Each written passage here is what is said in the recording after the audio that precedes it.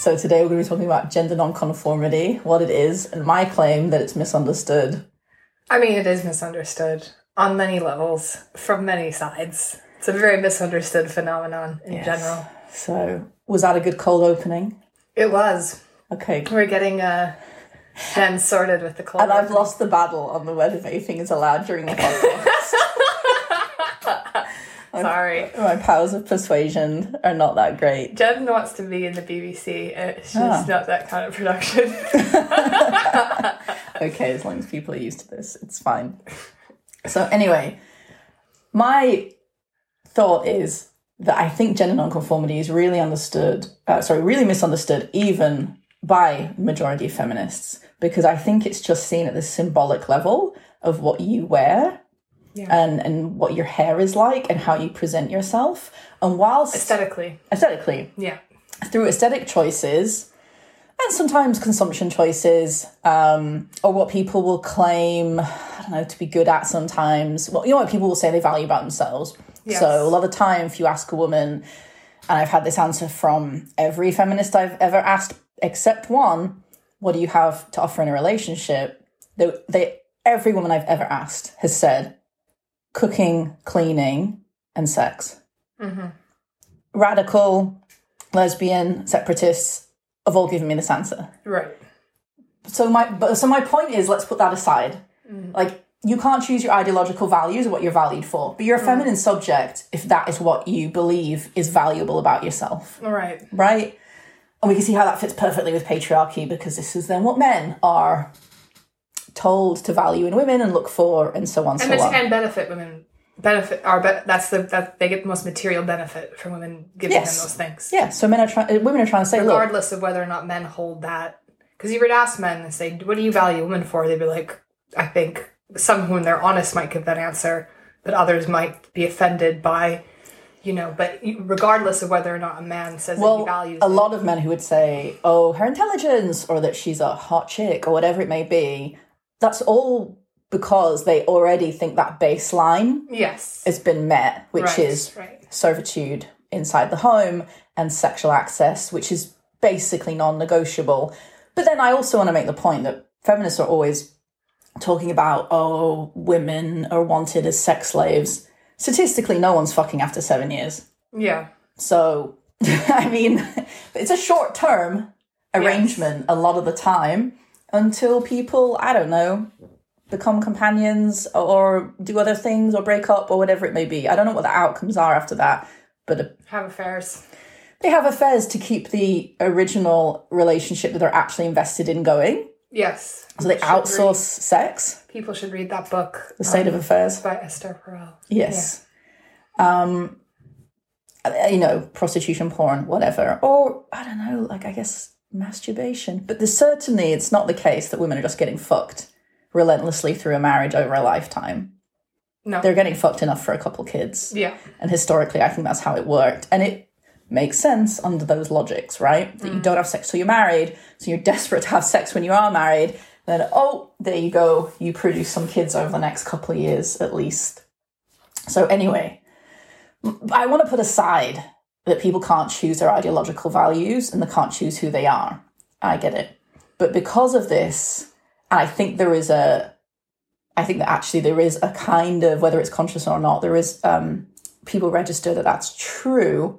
There's then all this emphasis on the symbolic. That's what it would be called within post-structuralism. I don't mean in a Lacanian way, but something that is symbolic, right, of femininity. Mm. They would say, long hair, or titivating yourself in a certain way, or makeup, or wearing a dress, or wearing pink, these kind of... And women who make, this huge deal about stopping those kinds of practices are generally women who've really valued them before. Mm. So some of the most masculine women I know are straight, normie women who are just in their 40s and don't try as much anymore. And do not give a fuck anymore. But for the women who make a huge deal of, I cut my hair, I stopped wearing makeup, I went out... Sweetheart, don't put your laptop on the cooker. But there's nowhere else to put it. Give it to me. I will move it. I'll move it. Okay. My God, this is a £1,000+ piece of equipment. You can't put it on the gas cut anyway. Sorry. Anyway, I was saying, for the women who make a really big deal out of cutting their hair, or, oh, I went out of the house for the first day without makeup, or I stopped wearing makeup, or I shaved my head, or I stopped wearing a bra. It's for women who make a big deal out of that. It was a huge deal for them. They really relied on it. Because they really valued it. And then what there tends to have happened is they realised it wasn't the golden calf they thought it was. Right. Right? That it wasn't like, it was like your ticket to the ball, but then you had to perform quite well at the ball. And they were like, no, wait, what? I think a lot of them failed with that strategy. And so they become disenchanted. And then they are quite angry about, well, that didn't work. And I've there's been a ruse. Yes. But the thing that I find really odd is, I know that all of society just reads people that way a lot of the time. You look at how someone looks, or how they walk, or how they seem, or whatever. And I just find that it can't be that. I mean, look, this word symbolic, it is symbolic of something else. And if we spend all our time just focusing on symbolism of, so like, quote unquote, femininity, we don't then look at what that actually is. Right. So it's so much more beneficial to look at structures, material and ideological, ways that society is reproduced, or whatever. And I find it that there's been a concession to this post-structuralist turn, or the shift from structuralism to post-structuralism. And it was around the time of the second wave. And at that point, radical feminists said, they basically signed up to post-structuralism. Yes. They've signed up to language being magical. Like, I don't call trans women she. No. Because I think it's bullshit. I'm not going to, given the consequences now, I'm not going to. Right. 10 years ago, I would have been like, yeah, fine, whatever. But precisely because I knew it didn't make a man into a woman. No, and I've had people, apologize to me for doing it, or whatever. Or I've used the term trans woman, and trans women, so-called, also known as men. People get upset with me. But it's like, calling them a kind of woman doesn't actually make someone a woman. That's not. But also societal categories are not made at a micro interactionist level. Yes, exactly. So because of that, because there's been this turn where particularly cultural feminists, like political lesbians, and those who think feminism is a lifestyle rather than a politics. Cultural feminists. Cultural feminists, in a broad, the broad term. Yeah. Those individuals do believe that at a micro level, that's your only starting point. Yeah. And therefore you foreclose politics. You just do things that are technically political. So this idea that you can reconstruct yourself, you can be a lesbian, you just shave your head, or get a haircut. That's what seems to be what happens. And you put on some men's clothes or combat boots. And it's like, look, this just doesn't mean anything. No. And it doesn't change the world. And in fact, it doesn't really change your world very much either. And I find what's really... Unless you're the kind of woman for whom that stuff meant a lot. Well, yeah, exactly. If you're the kind of woman who saw your performance of femininity to mean your material security, which I think is a lot of women do feel that way about it, very feminine women, it would be a big change. But that's a change for your personal growth. But still this idea that it would have to follow all the way through. So I have some friends that are very feminine. They will get Botox, they will wear makeup, they'll dye their hair blonde, and they would never leave the house without makeup, right? Those women are not very feminine in their character. Well, and they're not very successful with men because of it. Well, this is the difference. So when we point out, when feminists point out the harmful nature of these kinds of beauty practices, beauty practices that cause pain, that are dangerous, whatever, then it becomes a conversation about policing different women's clothing choices and outfits and who wears what or whatever. None of that matters more than the actual actions that you do in your life and your character. And who you actually are. I know women, like Jen just said, who are very aesthetically feminine, but are very not feminine in a way that actually can reproduce patriarchal social relations. Yeah. So A lot of them don't want to be wives, don't want to be mothers. yeah, Basically, find it hard to get on with men because Yeah. they insist on, it's not just insisting on equality, they will do things like have too much banter with men. They'll have a car that is better than the man's. They'll know more about football. Men generally find these things turn-offs, right? Traditional men. I think the first time I ever met I met a woman who had a bit of a radical feminist understanding of the world, whether she knew it or not, was this. I worked at this cafe, and this woman owned this cafe, and she was just a waitress and had saved all her tips and bought this cafe franchise. And she only hired women to work at the cafe. And I said, why not hire a man? I asked her one day, why not hire a man? She said, oh, well, men just leave. What would be the point in that? They don't have any loyalty. They don't have any loyalty to me. I can't make them stay. They don't value me. Why would I? They're not going to value my business. Why would I hire men? And this was a woman who had lots of plastic surgery, who dyed her hair blonde, who was in the gym 3 hours a day. But she had this kind of radical feminist understanding. I've met women with shaved heads and combat boots who do not have that level of understanding and would never start a business and just hire women. So, But even that just are very feminine. yes. If their focus is relationships, Yeah. that's how they view their world. It's not about professional progression or projects or where have I been and what goals have I met or whatever it is. It's just what relationships do I have? How are my relationships? Classic femininity. Yeah. That women can only proceed through in relation to other people, and Yes. you're determined in part or fully by your relationships with other people. And you'll meet a woman, who, does all of the classic feminine beauty standard things. She won't be feminine at all. No. No, and I'm against the beauty industry. I'm against the cosmetic surgery industry. Yeah. I'm against making money on literally an industrial level off of women's self-esteem and insecurity, and I'm against the social systems that reinforce those industries. Bo Burnham has a really interesting joke he did earlier in his career where he was like, women read the magazines, feel bad about themselves, go listen to pop music that makes them feel good about themselves, realize they can never have the pop star, read the magazines to make them feel around and around and around and around and around. I'm obviously against these sorts of practices, and I'm against the beauty industry in general. I'm against how it really values youth and all of those things.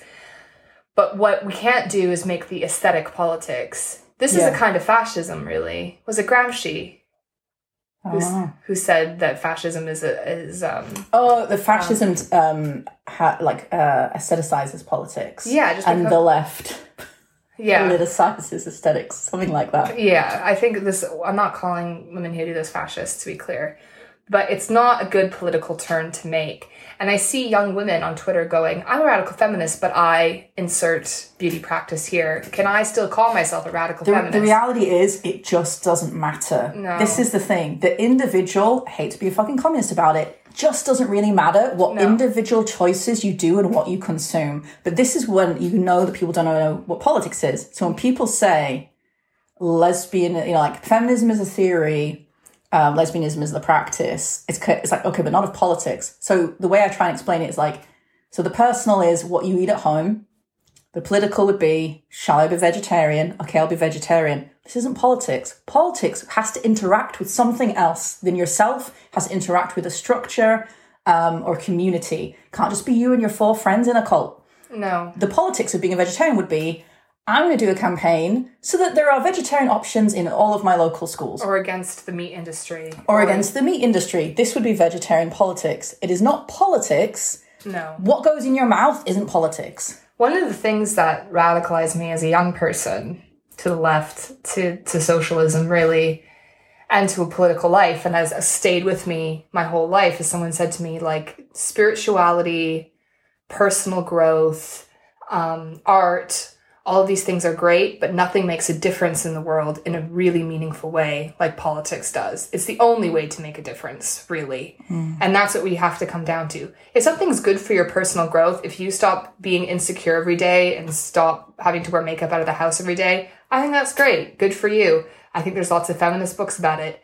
but it's not politics. No. You're not participating in it. And there's a misunderstanding in large swathes of radical feminism that feminism is self-help. Yes. And when I've tried to explain to women, feminism is not about women's happiness, not your happiness, not the women around you's happiness. It's about women's social conditions. Yeah. And people's happiness is not fully based on their social conditions. No. They just look at you like, well, what do you mean this isn't a present for me? Yeah. Yeah. It's not a present for you. Yeah, yeah. Why would it be? And at that point, you start to see that they're less interested, basically. Yeah. Because there is now, because we're fucking trapped in neoliberalism or whatever, this consumer, service model or like commodity consumption model. Yeah. And this is why when I've been at feminist events, lots of women will treat the organizers of those events like dog shit. Yeah. And you think, why? But it's because they're like, well, I bought a ticket. But that doesn't mean that you can be like this, like we're all here together, we're meant to be all participating, like for fuck's sake, they're doing their best. They just see it as a customer service experience. Yeah. And, there is this certain entitled middle-class person, not always a woman. Yeah. That you've met, right? It's like the women that have usually not had jobs. And there are a huge amount of middle-class women that I know throughout Fem that don't work or never have. Or worked very briefly or worked in a very kind of padded environment. And have often relied on a man or something. But they've not, their own money, they have access to capital, basically, and they haven't had to work. And therefore, they don't actually glean the forms of knowledge that you get from experience, like the woman who saved up all her tips as a waitress and bought a cafe. Yeah. If you speak to the average working class woman, she is more radical feminist in her views than a radical feminist by random. Someone who says I'm a radical feminist. Yeah. Honestly, if you speak to them about single sex spaces, they're like, what? And no, I have a story to tell. Of course I'm not having men in my changing rooms. What? And I have a story to tell about that cafe that's really completely as such a radical feminist action, but would be so anathema to so many radical feminists because it would involve being harsh or disagreeing or whatever. So there was this little 18-year-old who worked at the cafe, and she started dating this very young man, and he sold drugs. She started talking about how he sold drugs at the cafe. What kind of drugs? I mean, marijuana. It wasn't No, serious. all right. But then she was also using ecstasy and partying and doing whatever. Yeah. And the owner of the cafe just said, if you don't stop seeing him, I will fire you. Wow. I don't care. I don't want to hear about it. I don't want to hear about how you're fucking up your life with weed. Fuck off. You're not going to work here if you...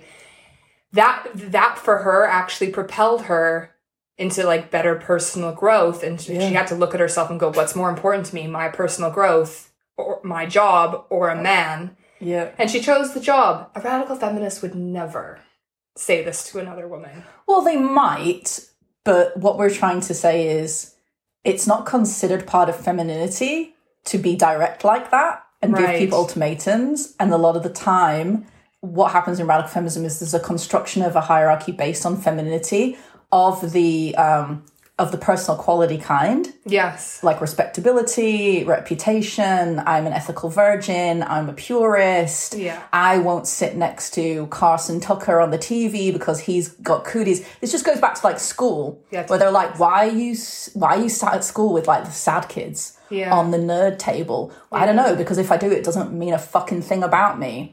It goes back to this girliness. Yes. That the last time I saw it before radical feminism was when I was about 11. Yeah.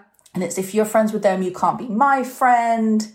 And again, it's this feminine, and it's femininity. This idea that you are defined by anybody but you. Yeah. Now, I know we're defined by the structures around us, but you can be self-determined, right? Yeah. This is why people believe Philip Schofield when he comes out as gay at 70. This is a British TV presenter.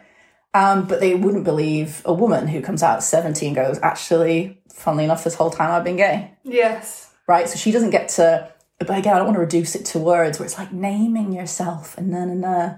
It's like, no. It's that actually there's a cognitive barrier here. Yeah. And it's rooted in politics. It's rooted in history and ideology and control over women. And back to the original point, I think that people are really confounded, including many feminists, when the things that they consider femininity, like, I don't know, if a woman wears makeup or does her nails sometimes, whatever, they are confounded when then, like the things we're saying, that woman is got a lot of masculine interests, like football or cars or whatever. And I would say that from myself, you get read as gender non-conforming based on how you dress and I guess your hair.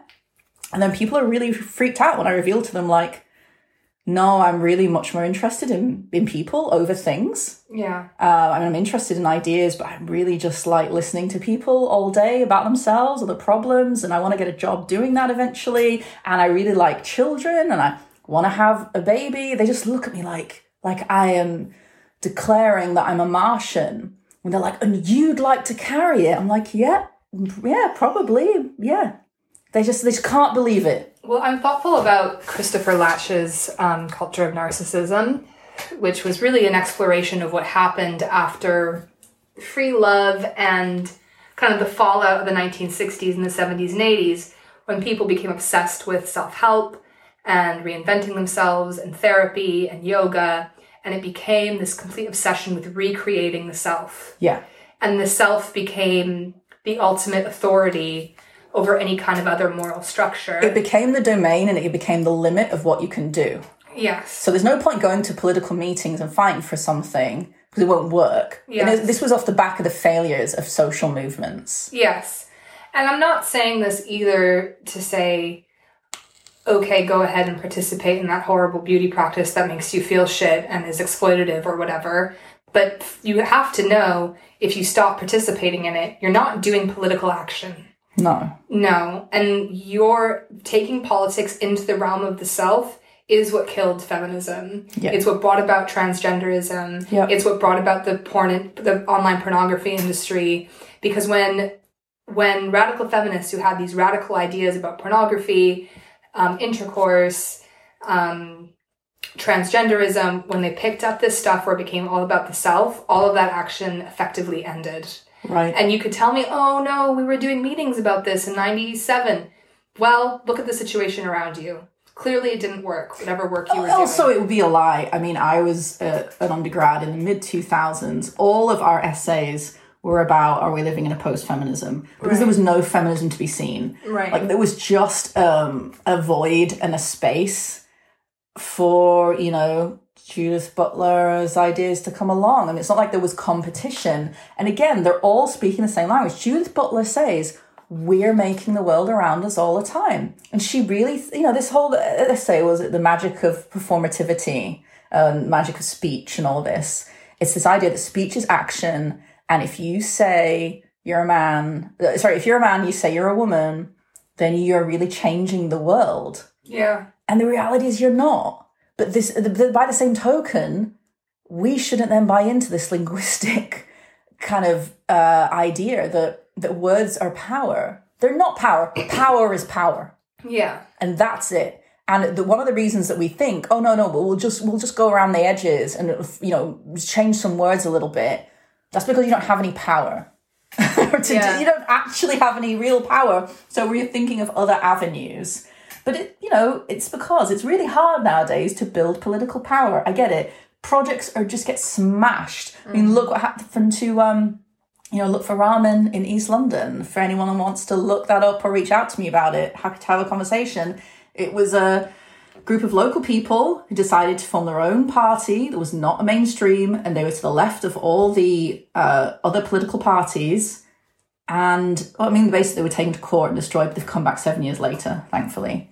But the state, fortunately, I'm not an anti-statist, but the state in these circumstances in our time will come for you if you're doing radical politics that are successful. And the reason the left is really ignored, and the reason that a lot of feminism, until recently, gender-critical feminism in the UK, it wasn't successful. Gender-critical feminism in the UK is actually successful. Yeah, it's been much more successful than any other kind of action of its kind or movement of its kind in this particular kind of feminism for a long time. We have yet to win the war, so I'm not...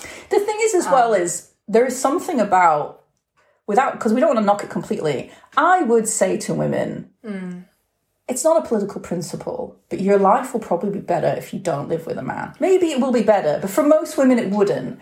But that is not politics. It's just good advice. And also I think the other argument is, who are you going to take more seriously about these principles? A woman who is living by them in her personal life, or a woman who isn't? Well, this is why they'll hide their personal lives. But for a PR, well, I mean, they're not doing any real politics. Right. But for example, if you're, a vegetarian activist and someone finds out you eat meat, you're less likely to be credible. So from this perspective, but I think we really need to hone in on what femininity actually is. So we've talked about the aesthetic, and we can say that the aesthetics, I believe that thing of the aesthetics of femininity all come back to being sexually available, or being...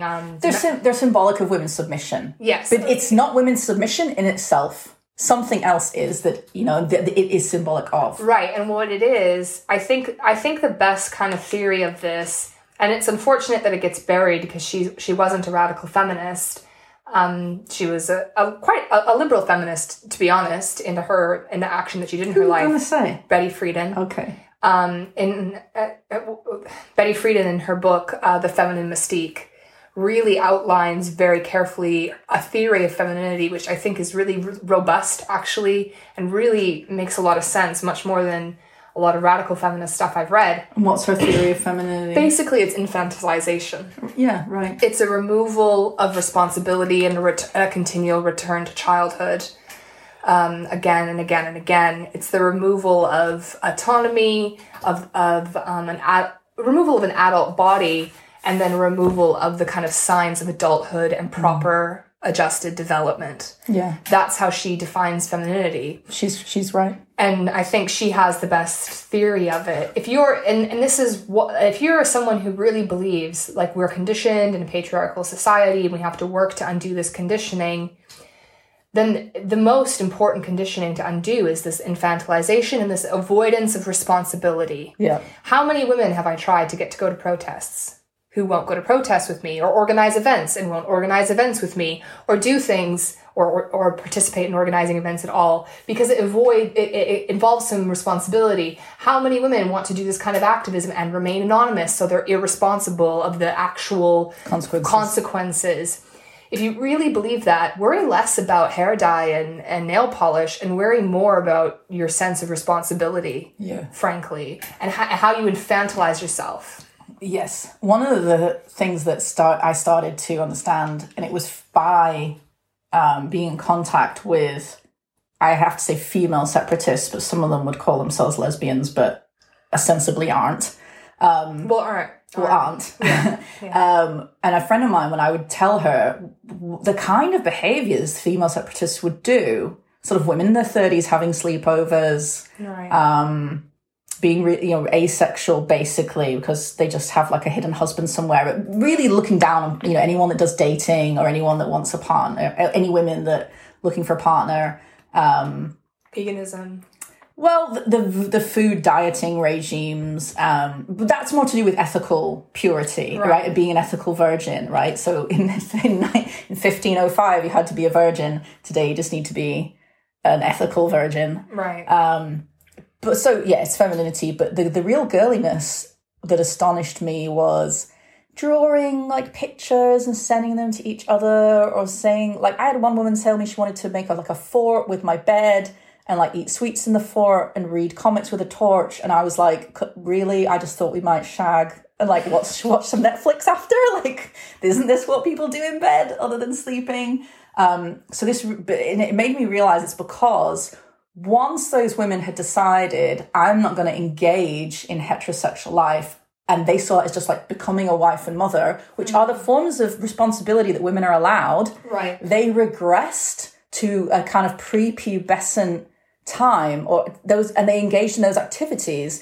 I remember checking with a friend of mine. I was like, is it normal for women in their late 20s and early 30s to kind of sit around not drinking alcohol in a living room in the evening, sort of doing karaoke and maybe playing a game, and that's that's instead of a night out? And my friend said, no, that's what we all did till we were 14, and then that's what you do before you go out.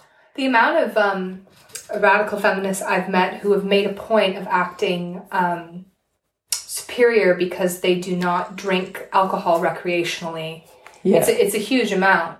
And it is just because it's a marker of adulthood. And maybe you're so freaked out by having a shaved head and wearing combat boots that you have to then do this kind of other feminine performance, which really involves infantilization. And it's the same thing with this, that's triggering, the trauma. I don't feel comfortable with what you're saying to me. Who put your comfort anywhere in this conversation? Yeah. What? You can't just demand this. It's as if like someone's a parent and needs to like treat you in a certain way or coddle you as if you're 7. Yeah. And I think that a lot of that kind of behavior comes from a good heart. I remember one woman in a radical feminist context, I helped like move some stuff around because I'm tall and often I end up being the one who moves things. I forget what it was particularly. Despite having a bad back. Despite having a bad back, which I don't mention or complain about. But she was like, oh, thank you. I'm sorry, we're only using your physical labor. And I just kind of thought, oh, that's kind of a nice thing to say. And I think it's this like weird culture of coddling, which can feel very supportive to women. I think for women who are like leaving prostitution or who are women who are in like a domestic violence shelter, like this kid glove stuff. But it's when this kid glove stuff becomes everything. It becomes a demand of entitlement by very privileged women. Yeah. The kind of women that I just think, oh, this is a normal woman, maybe a bit middle class, whatever. I find out is like from it's never worked because they have access to capital, or like parents are multimillionaires, or like is it basically a member of the international elite? And then I start to think, oh, hang on a minute, that demandingness was just from entitlement because she's used to this. Right. And then when you contrast that with the normal, ordinary working class GC movement, all of those women that would be saying that they're the female separatists that would say they're deconstructing femininity are so much more feminine and girly than the GC women in Scotland that just go out on the street every weekend. Yeah. Right? They're actually doing politics. And I want to say that my theory of femininity, I agree with Betty Friedan, but I really think that it's hard for people to then discuss, okay, what are the qualities? So indirectness, feeling that you can't be direct. This is very bound to class. Women are generally more feminine the higher up the class structure you go. Until you get so high, you have so much money, it doesn't matter. And posh women can be very blunt. But generally, it's all the further you go up. Indirectness, because you're not allowed to be direct, right? Yeah. You're policed. So, and your speech is policed. So you have to, and you can't, even your relationship to power can't be direct. So a lot of women will think they can only act through a man, say. So indirectness, passivity, but by that I mean passive aggression. Yeah. I don't just mean lolling around all day, being passive or something. But yeah, passivity. And then that includes all of the childlike activity or like behaviors that we've mentioned. And I see that, and I see those things everywhere, really. And then the other dynamic will be trying to set up a feminine hierarchy through purity. I'm a better feminist than you are because of the claims I make about how I live, which are usually lies, to be clear. And then the weird, or I'm just superior because I'm left wing. This is another thing, which is just mad to me. And they often won't be left wing at all. No, they won't. No. They would never call themselves like a socialist or something. No. Because that's a dirty word and it's about being clean and pure. And then this feminine hierarchy is set up. Age comes into it a lot, pulling rank about age. And it becomes actually mother-daughter dynamics. I know better because I'm older. Listen to your mother. And pupil governess. You're thick. Like the amount of feminists that sometimes have told me like, you should read these books. I'm like, I've read them all. I just don't agree. The governess pupil thing is a big thing. Yeah. And I tweeted about the age dynamics in radical feminism and got some serious shit for it. But like, it's something I've noticed a lot, and people were like, provide an example. I'm like, okay, like assuming I haven't read anything. When I arrive at an event, handing me like a menial task to do. Not introducing themselves to me, but introducing themselves to every other woman in the room. Like I can go on and on and on. I think that I, as an individual, have read more radical feminist literature than any single person. I am convinced. I am convinced I've read the whole... You have certainly more than me. I think I've read basically the whole canon of the second wave. I have a few things left, but I've read it all. I know I know your theory. And then this constant, it's really alienating to young women when you show up at an event and the whole thing becomes about a nostalgia fest about where you were in 1975, and you have a woman born in the early 90s or the late 80s looking around going, okay. There would be a way to do that if you were citing 1975 to talk about potential, but then you'd have to talk about the failure and be like, there has been a decline since 1975. And it's the same for, class struggle. This isn't just to make women feel bad that they dropped the ball, but they really fucking dropped the ball. Well, I'm perfectly happy with making them feel bad about dropping the ball. Well, I'm not saying it's exceptional, right? Or that they were just incompetent. Lots of other social movements also failed. I mean, trade unionism did not fail. Trade union class struggle power has definitely gone down since 1975 in this country. Radical feminism does not exist. I know. Okay, I agree. Yes. Okay. And I also think people who are interested in perpetuating or propagating a political movement on the right, on the left, in bourgeois politics, in electoral politics, in everything. And there's a lot you can learn from observing people who are involved in bourgeois politics, by the way. Yeah. They set up infrastructures for young people to join. There'll be a youth organization, there'll be events for people to go to, there'll be things. This is true across in any kind of... But they're interested in reproducing their politics, and when feminism became a lifestyle, they were not... Cultural feminism, they were not interested in reproducing it anymore. This is our clubhouse. Yeah. You're an interloper. Who are you on the outside? We're suspicious of you. Yeah. And it becomes a tribalism. And I also have a theory that the reason women are more tribal than men is women don't have a society, and women had to be tribal for thousands of years and centuries, because if you were outside your tribe, you got fucking raped by the nearby men from another tribe, and then they took you and bred you and whatever. Yeah. That's the reality. You can read about that reality. In the early colonization of America, the Native Americans and the colonizers would steal each other's women. I have a friend whose grandfather was born in Afghanistan that would talk about his, old tales, basically, of his older male relatives. It's meant to be romantic, but clearly it's not, that they stole some women from a nearby village and took them up a mountain, and they were all such big burly alpha males that when they said, okay, women, you're free now, we've made an agreement, they were like, no, we want to stay with you. My friend loves this story because he fancies himself a bit. But yeah, and to say about well, that happens to you when you go to meetings because young women don't have status, and it's also because young women are hated because they have youth that is not appreciated at the time. And there are a lot of, and it's not just women, older people that look at young people and are very jealous of them, particularly because youth is what men find attractive. This is what I don't understand. When older feminists complain about being invisible, I'm like, you must just mean to men. Though a few have explained to me that it can be the same in the workplace. But I mean, it's the same. I believe that, but it's the same when you're young. There seems to be a kind of peak time between maybe 35, 45 before you're not written off as too young and not written off as too old. Both are called, okay, well, you're too young to be competent, you're too old to be competent. But the bizarre hatred of young women and this pulling rank and saying you don't know anything because you're young is so strange to me. Yeah. Because I've met 21-year-olds that have read all of Marx. Let's say, and I've met, people that are in their 50s and 60s that haven't read any of it, and they've tried to pull rank on the 21-year-old. And I'm like, do you not know that person's like an obsessional reader? And also, are you not interested in continuation? Exactly. In your movement growing. And convincing younger people to join you, because that's why reproduction matters, because as you get older, you will eventually die. Yeah. And there's no point,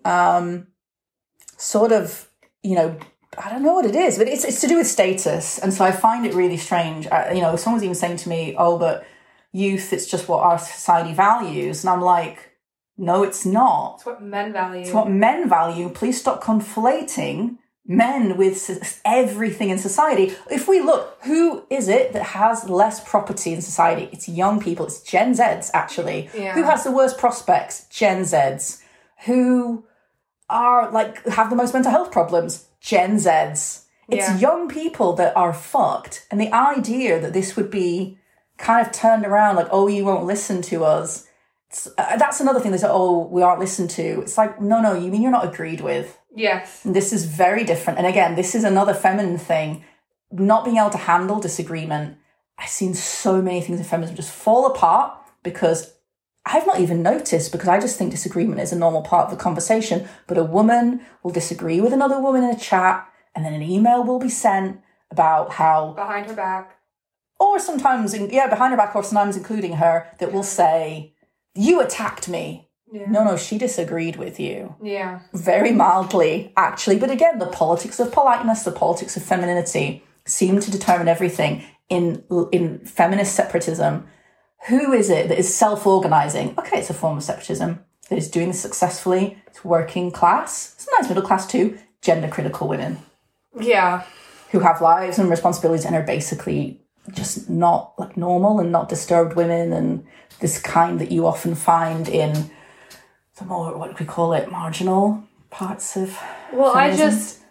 I'm sick of it. I can't keep up, and you find yourself accidentally like causing people stress. I remember in a radical feminist context once, this woman was wearing like a long skirt, like a maxi skirt, and it looked nice and it looked comfortable. And what is a maxi skirt? A skirt that literally goes from your hips down to your ankles. Okay. Like a long skirt. All right. And I remember thinking, oh, I used to own one of those. It was really comfortable. I had a really nice summer where I just wore that particular skirt all the time. You just covered. I wish that I could have just kept that skirt. I really liked it. I remember they were really trendy in like 2013, 14. Anyway, so I said, oh, I really like your skirt. I used to have one just like that.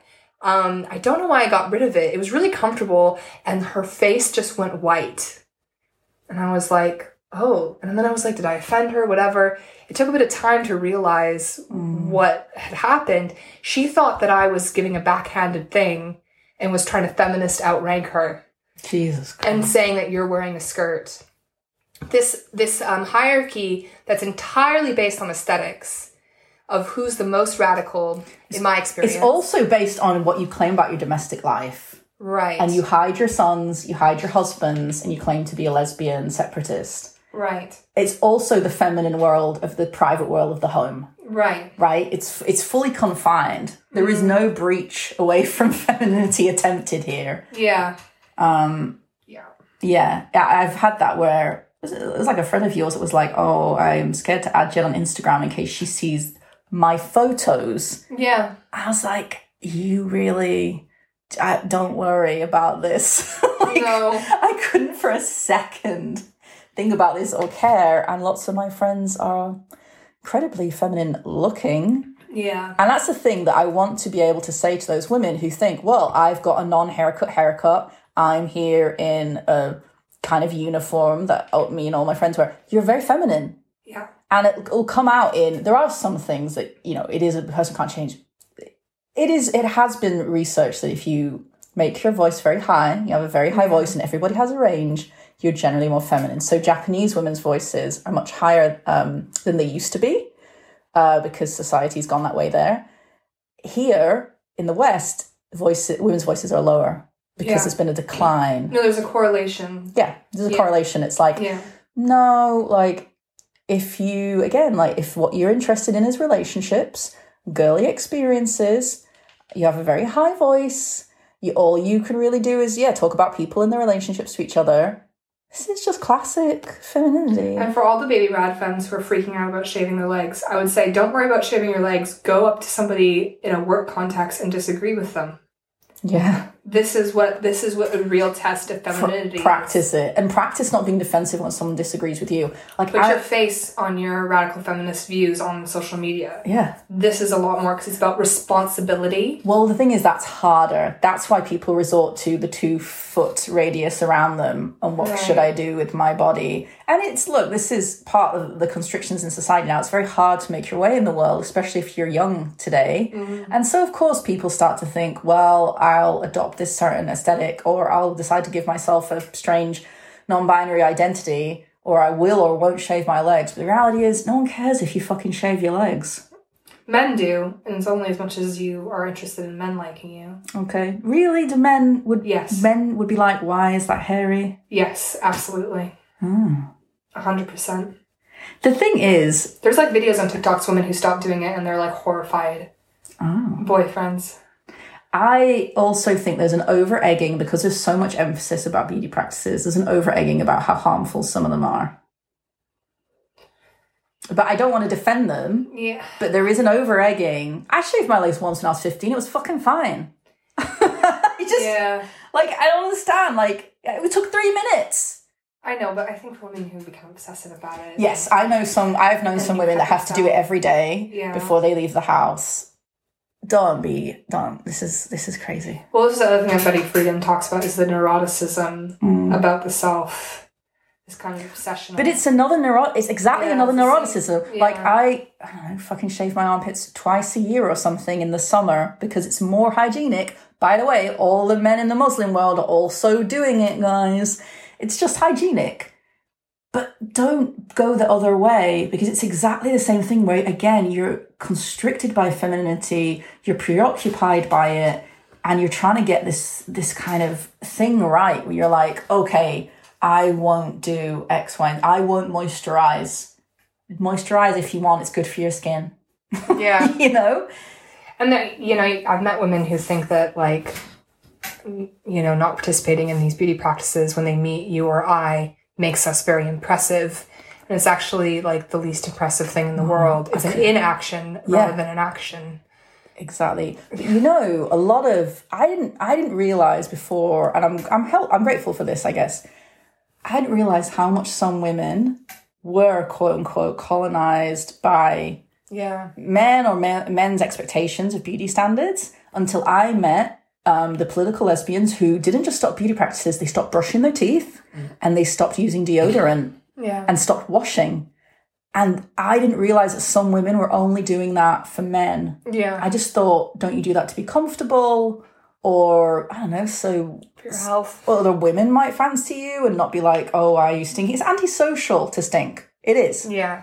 And you can get, like, rashes and infections, I guess. But like, then you're going to have teeth problems.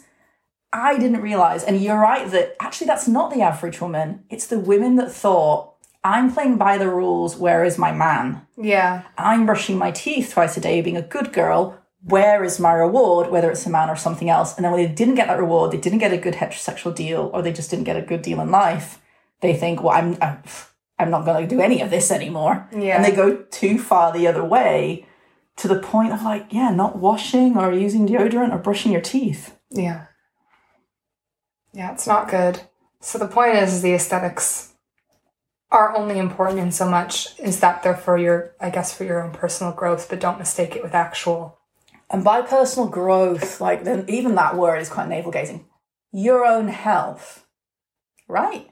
How good you feel, your physical health? Well, I think it's more than that. I think that it has to do a lot with authenticity. Okay. If you're wearing a face that's not your face, right, out into the world every day, then I believe there is something to be said about authenticity. Yeah. When you don't feel like I need to actually physically paint on another face before I go outside. But the going the other way and being like, how you look doesn't matter is also a lie.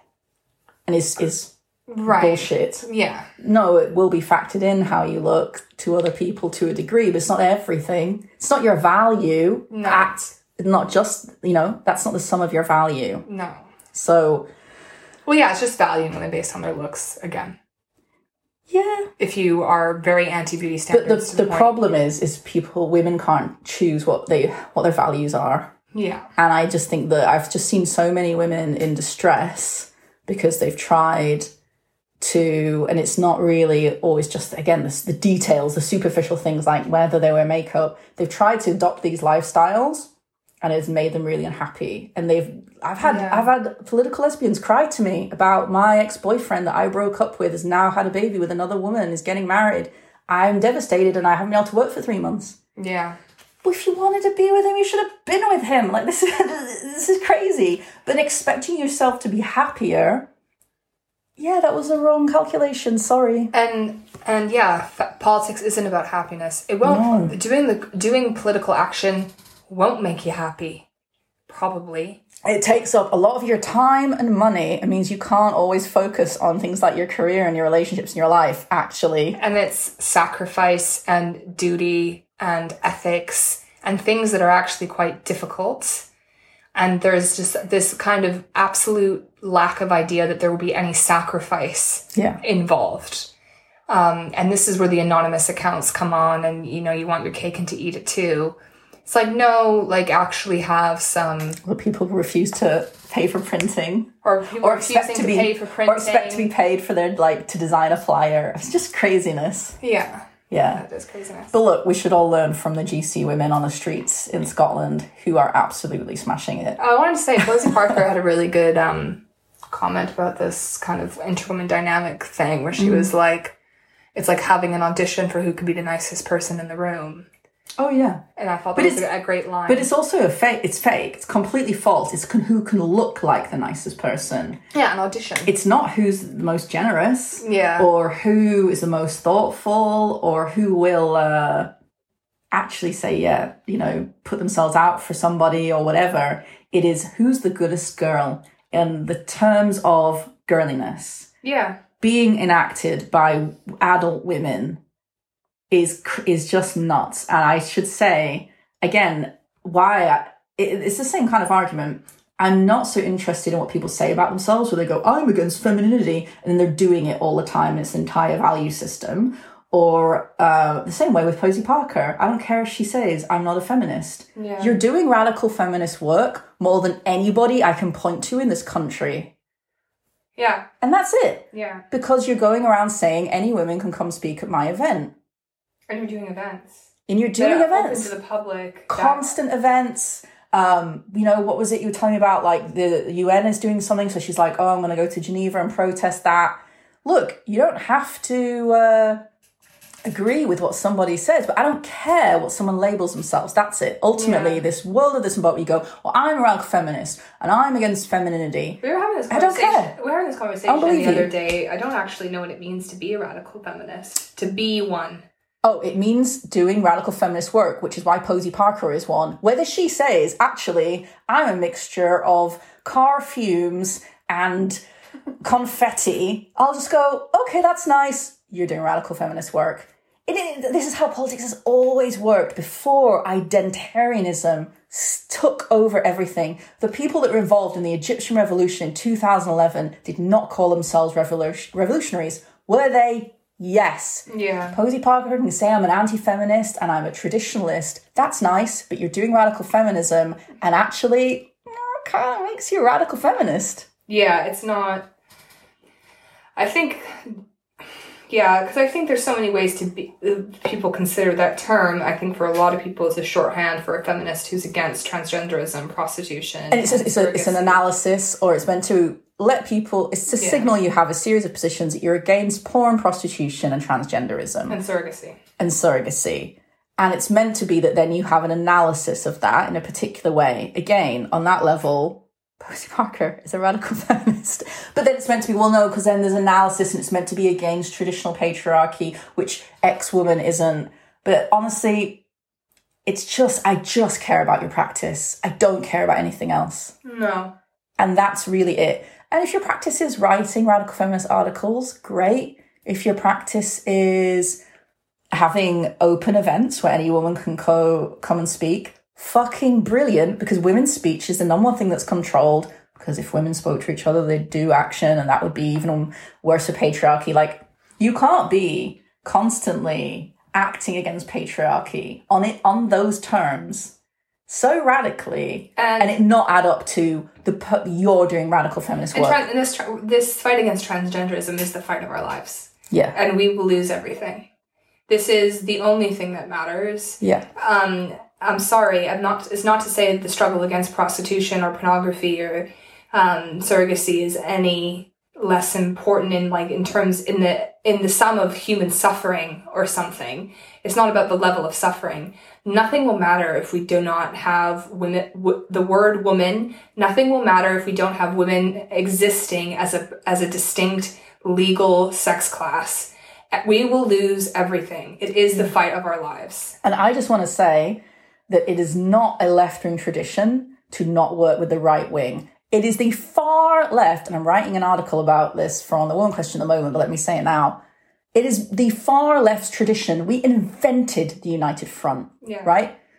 The Bolsheviks, the literal Bolsheviks of 1917 Russian Revolution developed it at the 3rd and 4th Comintern of 1922, right? They had successive conferences, November, December, and this was developed because they were like, how do we get the working class, the revolutionary sections to work with the reactionary sections? We'll have united fronts. The idea that it's left purism, I get that it's being presented that way in feminism. It's left purism to say, I won't go on Carson Tucker because he's a right-winger. Tucker Carlson. I gotta say it the second time you do it. Sorry. All right, Tucker sorry. I know it's that guy. An American name, so you're struggling with it. His name is Tucker. All right, Tucker Carlson. Carlson. I have watched this guy a lot. I really have. But he... It's always been the far left that we have said take every platform. And Tony Cliff of the Socialist Workers' Party said, if you stand on a pile of shit, your voice carries further. It has never been the case in the left wing to not go on every platform. The only platform is to not share it with a fascist. But by that we mean an actual fascist. Not Tory party policies. Not the Republicans or Trump or just the general right wing. Like, let's have some political literacy here. In the UK, there is no organised fascist force. I think even the National Front are defunct now. That's why Unite Against Fascism became Stand Up to Racism, because UAF, of which I was a national organiser, won, basically. And fascist groups fell apart through infighting and blah, blah. But the point is, this has never been... Well, this is part of the liberal delusion, because if the main antagonistic force is fascism, then they do not have to face what the main antagonistic force actually is, which is neoliberalism. And liberalism generally. And liberalism generally, but particularly neoliberalism, globalization, privatization, imperialism. Right. They're not actually against those things. So they have to construct a boogeyman.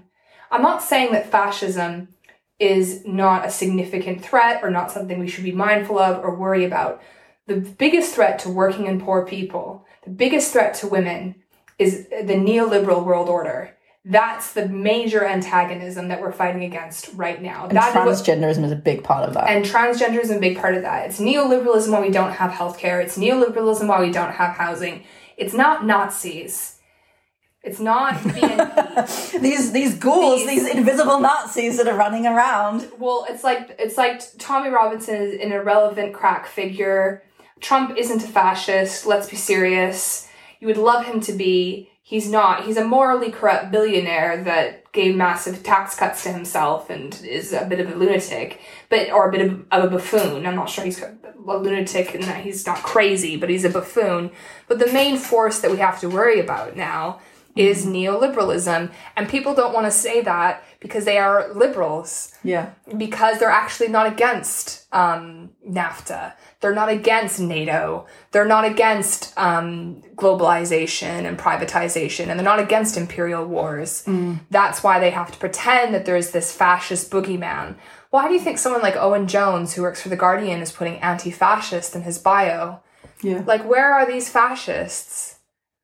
Nowhere. Not in the UK, anyway. You could say neoliberalism is fascistic, and I would agree, and neoliberalism is totalitarian. You'd be wrong about the fascistic, I think. Totalitarian, maybe. If you, I mean, this is getting... There's some pockets. If you get into the definition of fascism as being state control aligned with corporate control, which is one kind of definition of fascism, fine, and maybe you can agree that neoliberalism has some fascistic traits and that you almost have a complete alignment between state power and corporate power. But it's really handing in it, state power to private power. which is what neoliberalism does. No, but I'm saying that that's not fascism. Fascism is the oversight of private entities.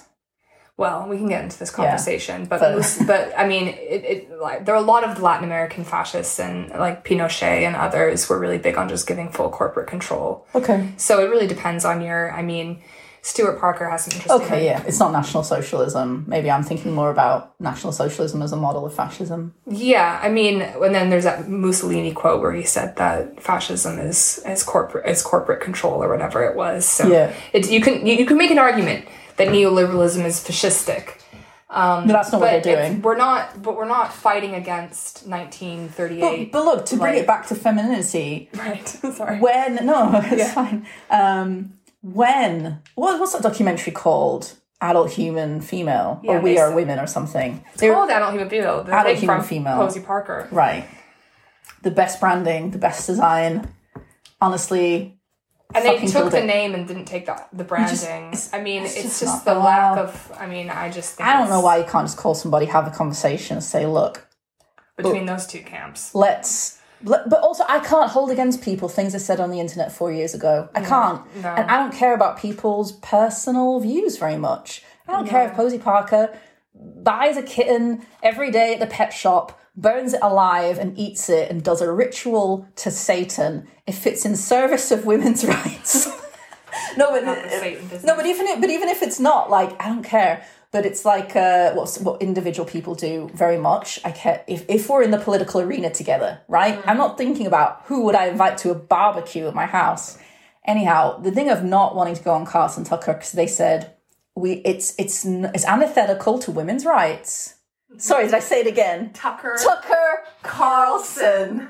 Tucker. I'm gonna get it branded. Tucker Carlson. I'll just let this one go, and then I couldn't. No. Not wanting to go on. Not wanting to go on, and their explanation was, well, it's antithetical for the progression of women's rights to be associated with Tucker Carlson. You are creating an association with him. That's lunacy. Yeah, there is. You're going on a TV show to say, oh, hey, because this is the thing. It's a concession of femininity. It doesn't work the other way around. Why aren't they thinking, hey, this man with a lot of power, he's getting associated with feminism. Yeah. Why isn't that the thought? And it's the same with Angela Nagel, great book, Kill All Normies, when she interviewed Richard Spencer, the left, who have adopted a similar purity thing as they've slid into liberalism, right? The centre left, basically. And I guess regions of the far left, but they're all radical liberals now. Anyhow, they said, how could you, Angela Nagel, as a journalist, interview Richard Spencer? This is horrendous, Gary Young, excellent Guardian journalist, did exactly the same, no criticism. Right. And it's because when two men meet, it's a meeting of equals, whereas all the time the assumption is, well, if a man and a woman have a conversation, he defines her. Yeah. And I know that happens most of the time in the social relations in our society, but I'm not willing to reproduce the logic. Yeah. And it's not true. I have seen some women absolutely wallop men in arguments. I've done it myself. It's possible. Yeah. And in this, it wasn't even an argument. It was an interview, and she drew him out. And the Gary Young interview, I didn't even think was very good at all, really. Although Angela Nagel's was probably better. And, like, why would you not go on Tucker Carlson? It's like when Posey Parker says, like, oh, I'll dance with the devil. I will fillet the devil for women's rights. What do I care? Yeah. It's nothing to do with me if I can just act. This has always been the tradition of the left. What? It's nothing to do with me if I give Satan a blowjob. No, but I mean, it's not to do, like, it doesn't rub off on me. Like, it doesn't mean anything about me other than I was acting in service of a cause, which I thought this is a good thing to do, to progress this cause. And this has always been the way. When Lenin said, you know, a scoundrel is precisely useful sometimes because they're a scoundrel, he's correct. He didn't have a girly fit and say, if he's not a nice person, it might make me not look like a nice person.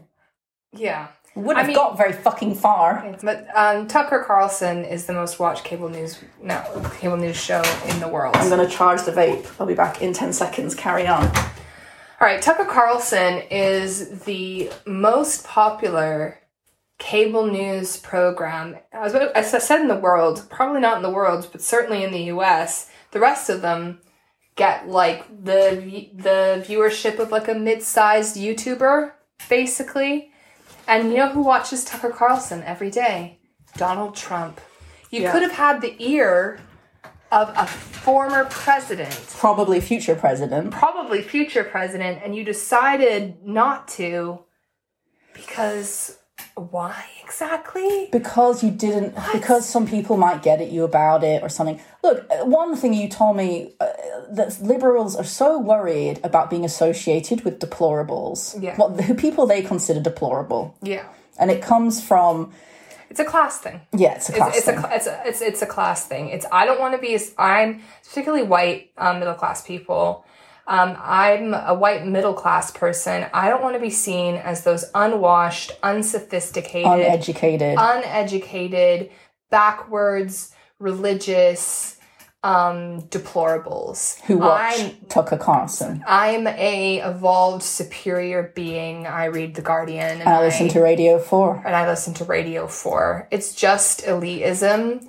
It is like disguised as, some kind of ethical position. And it has never been the tradition of the left wing. No. The United Front, the Stop the War movement in the UK, the idea that anti-war demonstrations in America, anti-war Republicans weren't welcome. Of course they were. Get them on the fucking stage. Well, is it Rand Paul? Yeah. Rand Paul and a lot of the anti-war libertarians still work very closely with, Answer. I remember Love Music, Hate Racism when I worked for them. Went to 10 Downing Street, shook Gordon Brown's hand. Yeah. I remember working with Tory MPs to put on local Love Music, Hate Racism gigs. And of course, the general rule was that they wanted to come along and speak against racism themselves. And even if there were people that were on policy, had been very anti-immigration or things we would call racist, the way to win in politics is to take somebody with racist ideas and put them in a context where they change those ideas in action. There is no point saying, barrier against you, you're a racist in a racist society, or you're putting a barrier against a lot of people. Yeah. Well, if it's just a performance. Exactly. If politics is just a performance and an aesthetic and a hobby and then it doesn't matter because you don't really care about actually the ideas. And you don't want to win. You don't think that's possible, or you don't actually want the outcome of, the collapse of the British National Party in Stoke-on-Trent in 2009. There is a reason why, right? The full wipeout, they were in control of the council before. There was a Kelly Rowland headlined Love Music, Hate Racism concert there the year before. Yeah. If you actually do the work, there's actually these outcomes. And I know that today that seems almost impossible because the left is insane. Yeah. Because when women try and self-organize, if anywhere on the left, you get attacked by men on the left who either want oversight or to dismantle you. And I'm so glad to see this, I don't want to say independent, but self-organized. Because I actually don't mind if men want to be involved with GCSE stuff. Why not in Scotland, right? I can't imagine why it would be bad. It is women-led. It's women-led, and it's overwhelmingly self-organised, and it's pretty successful, and I think will probably overturn the law. Well, Rishi Sunak might come in. Yeah, but it's only because of the hullabaloo those women made. Yeah. Right? Doing what they did in Parliament on the day, that woman who got her merkin out. The Holyrood. I always want to say Hollywood, but it's not. Is it Holyrood? It's Holyrood. Holyrood. Holyrood. Sorry, I'm so sorry to the Scottish people. I don't know either, just because I'm English. Jeez, I thought you might know more. I've been twice or a few times or something. But yeah, it was I think people, we're getting into a conversation about this GC stuff now, but I think that a lot of bourgeois politicians just thought this was the new cool gay rights. So let's get behind it. Even Tories probably yeah, sure, whatever. Mm-hmm. I don't want to be wrong about gay marriage like I was 10 years ago. Sign me up. I don't give a fuck. And now when they see, oh, actually this is a really unpopular position and there's this hullabaloo, it really does actually change minds, because I think people aren't supporting it out of a genuine desire to put men and women's change rooms. They're supporting it because they think it's the new gay rights. And then they see it's actually, they really overestimate the popularity of these politics, and when they see they're actually very unpopular. Well, as soon as it's tested outside those bubbles, right? Yeah, exactly. I mean, women, all those girls that did TikToks about being in Primark and men just opening the curtains and then they're crying and shaking in their car and the staff had to spend 25 minutes calming them down. Yeah. That's one of the girls that's happened to that made a TikTok. How many didn't make a TikTok? Yes. Probably quite a few, if one or two already have. Yeah. So no, I don't think it will ever happen in England. And it looks like Keir Starmer is also being like, oops, maybe this wasn't such a good idea. Yeah, he just spoke against transitioning children. When? 3, 4, 5 months ago. I don't remember that. I mean, a lot of people see that as the most urgent thing and where to draw the line, but I don't think the Labour Party are getting elected next time anyhow. So no. I think it's the wilderness for long. I'm not voting for them. I'm a member and I'm not voting for them. No, so never. They can go and fillet the devil. Anyway, blowjobs to Satan. The end of a feminist podcast. We would never do that. I would never. I don't This like is Satan or not blowjobs. Okay, so you're out. I'm out of the Satan blowjob equation here. All right, well, tune in soon. Bye-bye.